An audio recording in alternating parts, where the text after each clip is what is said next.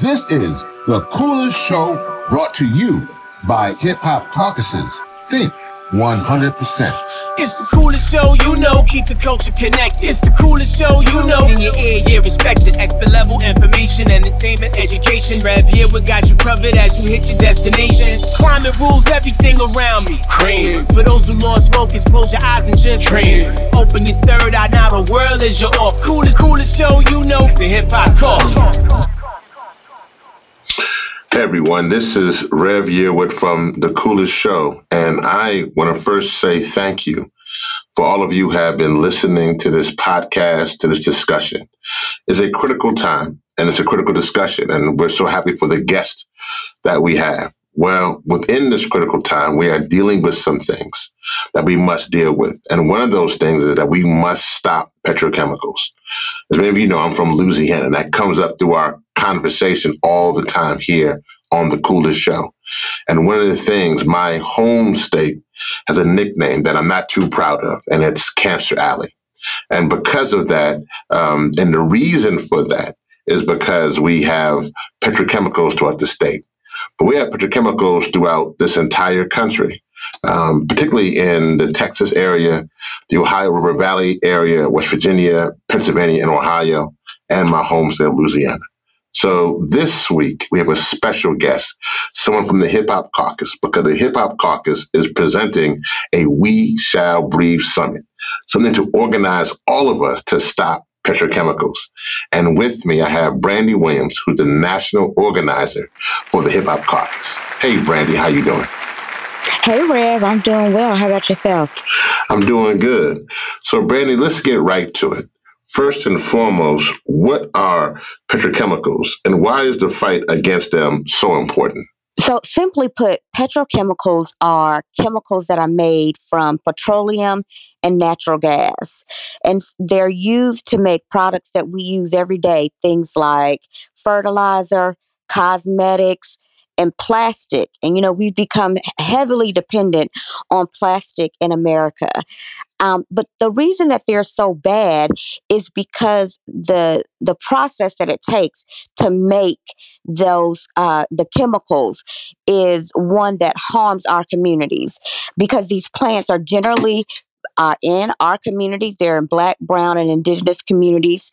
And the people that live in those communities are getting sick. They are debilitating illnesses from the fumes from those plants. They're also contaminating our land, water, and air.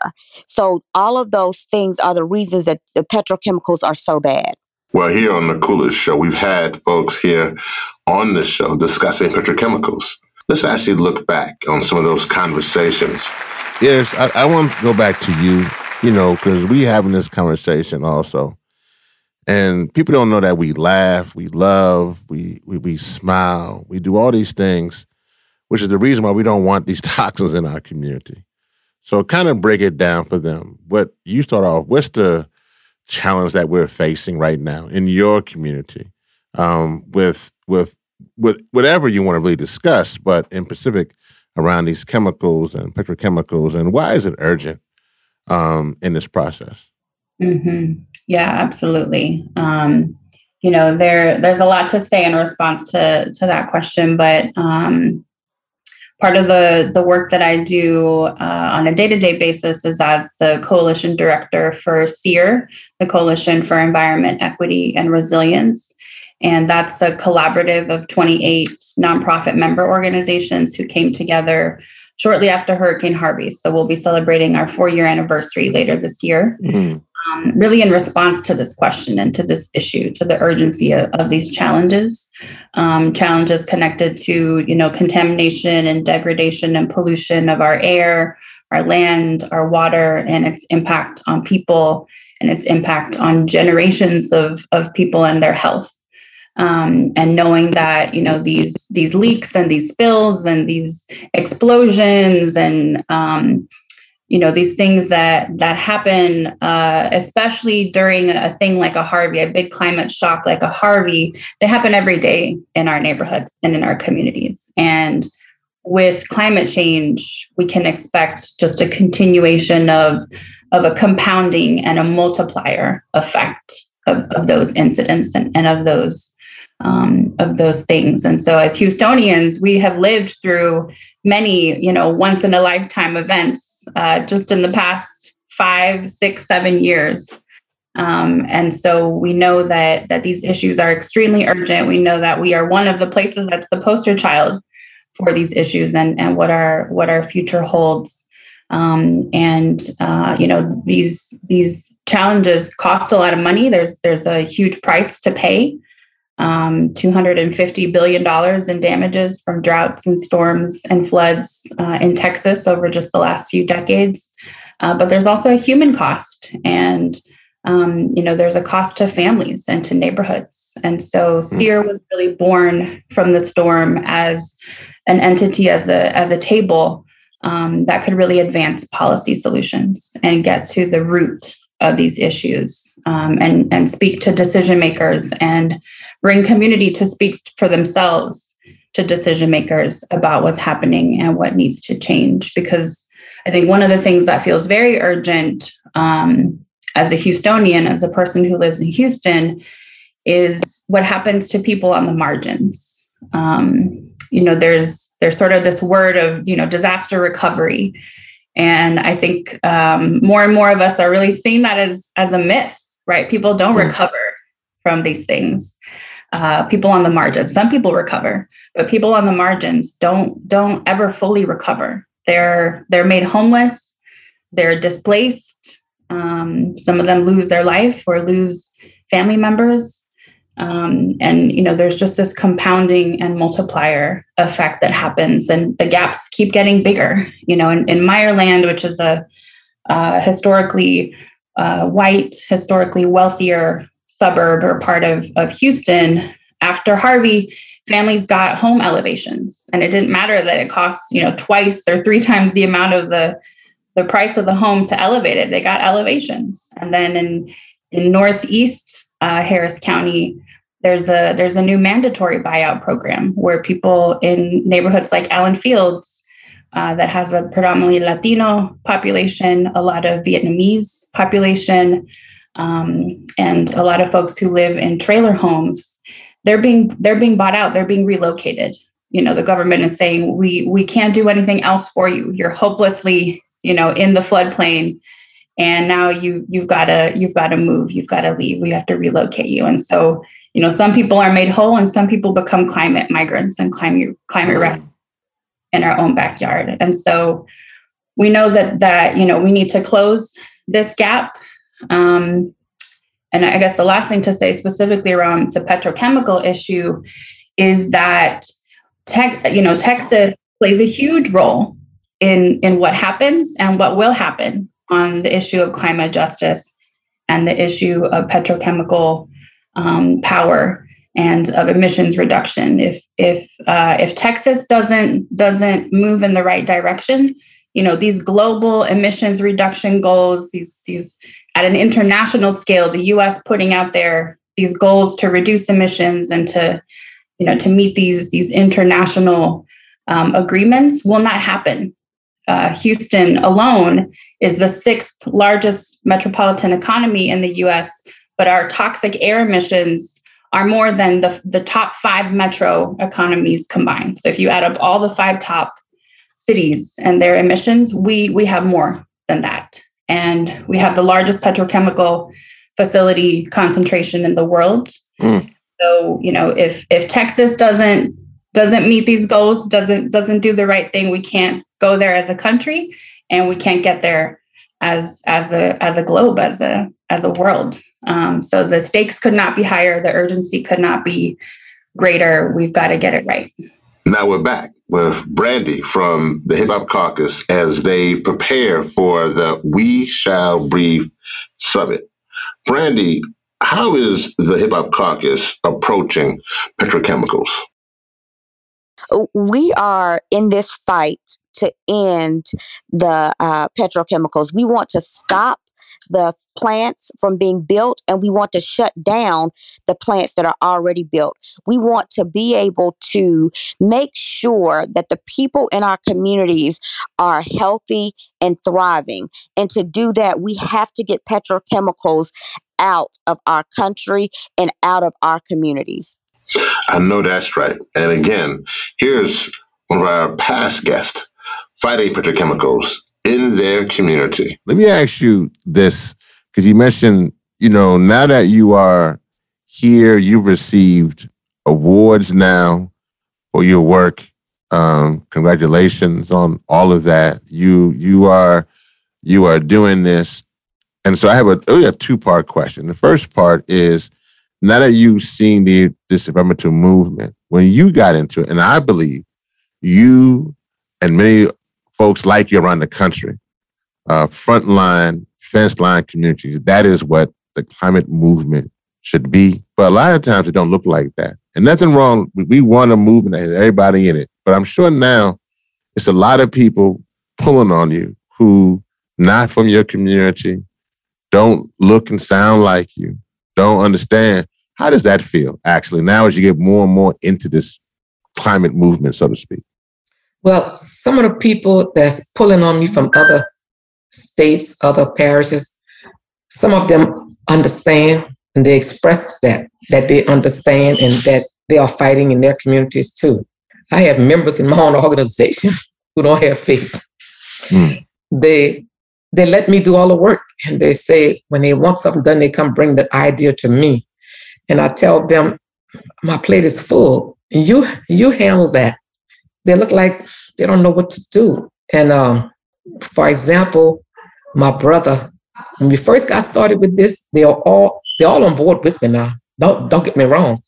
He came to me one day, he said, "Sis, I believe you. We're gonna stop Formosa." I said, "You finally believed after all this time? You didn't believe before?" He said, "No, sis, I didn't know you didn't believe." Then a few more told me that they believe we're going to stop this plant. I said, all this time, a year and a half passed, and y'all walking with me and y'all didn't believe. I said, but I felt so good to know that they believe. So, I don't know, I guess a lot of people don't believe. People in my community, in my church, they don't believe. And one lady, she's in my choir at my church. And the priest was announcing something about my Goldman Award. And the lady was sitting right next to me, she said, "Formosa is coming." She said it with anger in her voice. I didn't answer her, because I'm not going to let her steal my joy when the priest was speaking. That poor lady, I pray for her. She worked in the public building in St. James, and she worked with some governmental program or something, or she find jobs for young people, I think. And if Formosa come, that's jobs that she can present to the young people. So she put on Facebook, it was like she was angry. 3 of them looked like they were angry. All 3 of them go to my church. And I said, "Dear Lord, we got to pray for that lady, because she said Formosa is coming." And she know, I was sitting right next to her, and she know I was about to cry, because it hurted me the way she said it, like she was positive Formosa was coming. And then a few days later, she and 2 other ladies were on Facebook going back and forth with messages and stuff. And that lady said, "Rise St. James is a joke." That poor lady haven't been back to church since that. She have asthma. She has to get her little pump, to breathe with. And I pray for her. And I said, "Dear Lord, I don't see her at church anymore." And she sit right next to me in the choir. So I said, "Poor thing, she really don't believe." So I don't know. It hurted me the way she said it. It was like an arrow went through my heart. And then one time I was on the phone with someone. This is a very powerful man, and he was on the phone with me, and he didn't know I was on the phone on a Zoom call. I meant to say a Zoom call, and he started talking. Because sometimes, you be on the calls, and everybody introduce themselves. And on that morning, we didn't introduce ourselves. And he said, "Formosa is coming," and blah, blah, blah. And looked like an arrow went through my heart when he said that. The tears I had to hold back my tears, because when he said it, and he said it like he knows something, like he knows something that I don't know. And I know what my God told me. So for him to say that, somebody must be giving him a little something. Oh, he said it with that voice, that deep voice. And boy, it hurted me so bad. And then this other guy that works with us, he said, Miss Sharon want to say something. He saw my face, the look on my face. He's a sweet guy. And he said, Miss Sharon want to say something. And that's when the man, he was startled because he didn't really know I was on the call. And he knew Formosa is my baby. And nobody gonna put Formosa in my neighborhood. So he know that. All of them know that. So I said, Formosa is not coming. I said it strong too. The same way you said it, I said it too. I said, Formosa is not coming. They're not coming 2 miles from my home. And I went on and on and on and on. And he said, oh no, Miss Sharon. Oh no, Miss Sharon. It's not coming. It's not coming. He heard and changed his tune because of what I said after that. And I said, dear Lord, some people pretend that they're on my side, but God showing me all of those who are not on my side. I can see through them just like I'm seeing through that window. But I don't say anything. I let them think I can't see through them, and I can't read what they're doing and what they're saying. They're taking big money from industry, big time money from industry. I can't say that in public because I can't prove it. But so many of us know they're taking that money. So again, we have Brandy Williams with us from Hip Hop Caucus, national organizer of the Hip Hop Caucus, and they are preparing for the We Shall Breathe Summit. Brandy, what is We Shall Breathe? We Shall Breathe is how we are letting everyone know, no matter what's happening in our communities to pollute us, to keep us down, we will rise above it all and we shall breathe. But more specifically, We Shall Breathe is the summit that we do annually to educate and bring awareness to the issues, the environmental and climate justice issues that are impacting Black, Brown, and Indigenous communities. So it is twofold. It is the chant that we say to let people know that we are in this fight to ensure that our communities will continue to breathe. And it's also a way for us to help bring people into the fight through the education and teaching them about the different issues that are happening and giving them a call to action, showing them how they can get involved in this movement. Brandy, how can people watch the We Shall Breathe Summit? You can go to weshallbreathe.com, or you can go to our Facebook page, Hip Hop Caucus, and watch the summit on June 30th. All right. So everyone stay tuned for June 30th, weshallbreathe.com. Let's all come together because we must stop petrochemicals. Like what you heard on this episode? Make sure you subscribe to the podcast. Follow us at Think 100 Climate and at Hip Hop Caucus on Instagram, Twitter, and Facebook. Visit thecoolestshow.com, where you can take action for climate justice right now. You can also learn more about this podcast and donate to Think 100%, which is a non-profit project.